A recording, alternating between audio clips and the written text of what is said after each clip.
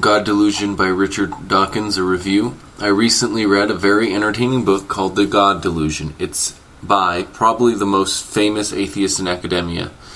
In it, he attempts to show why he is an atheist and why other people should be. If I were to only judge the book by how good it was, for example, the way he moves from wonderful science writing to interesting historical writing to great political and social writing, I would give him a perfect score. If I were to judge him on whether I think the book would be successful at changing a person's mind and turning him into an atheist, I'd have to give the book a low grade. Whatever the grade in the end, though, he writes a very interesting and fun book to read.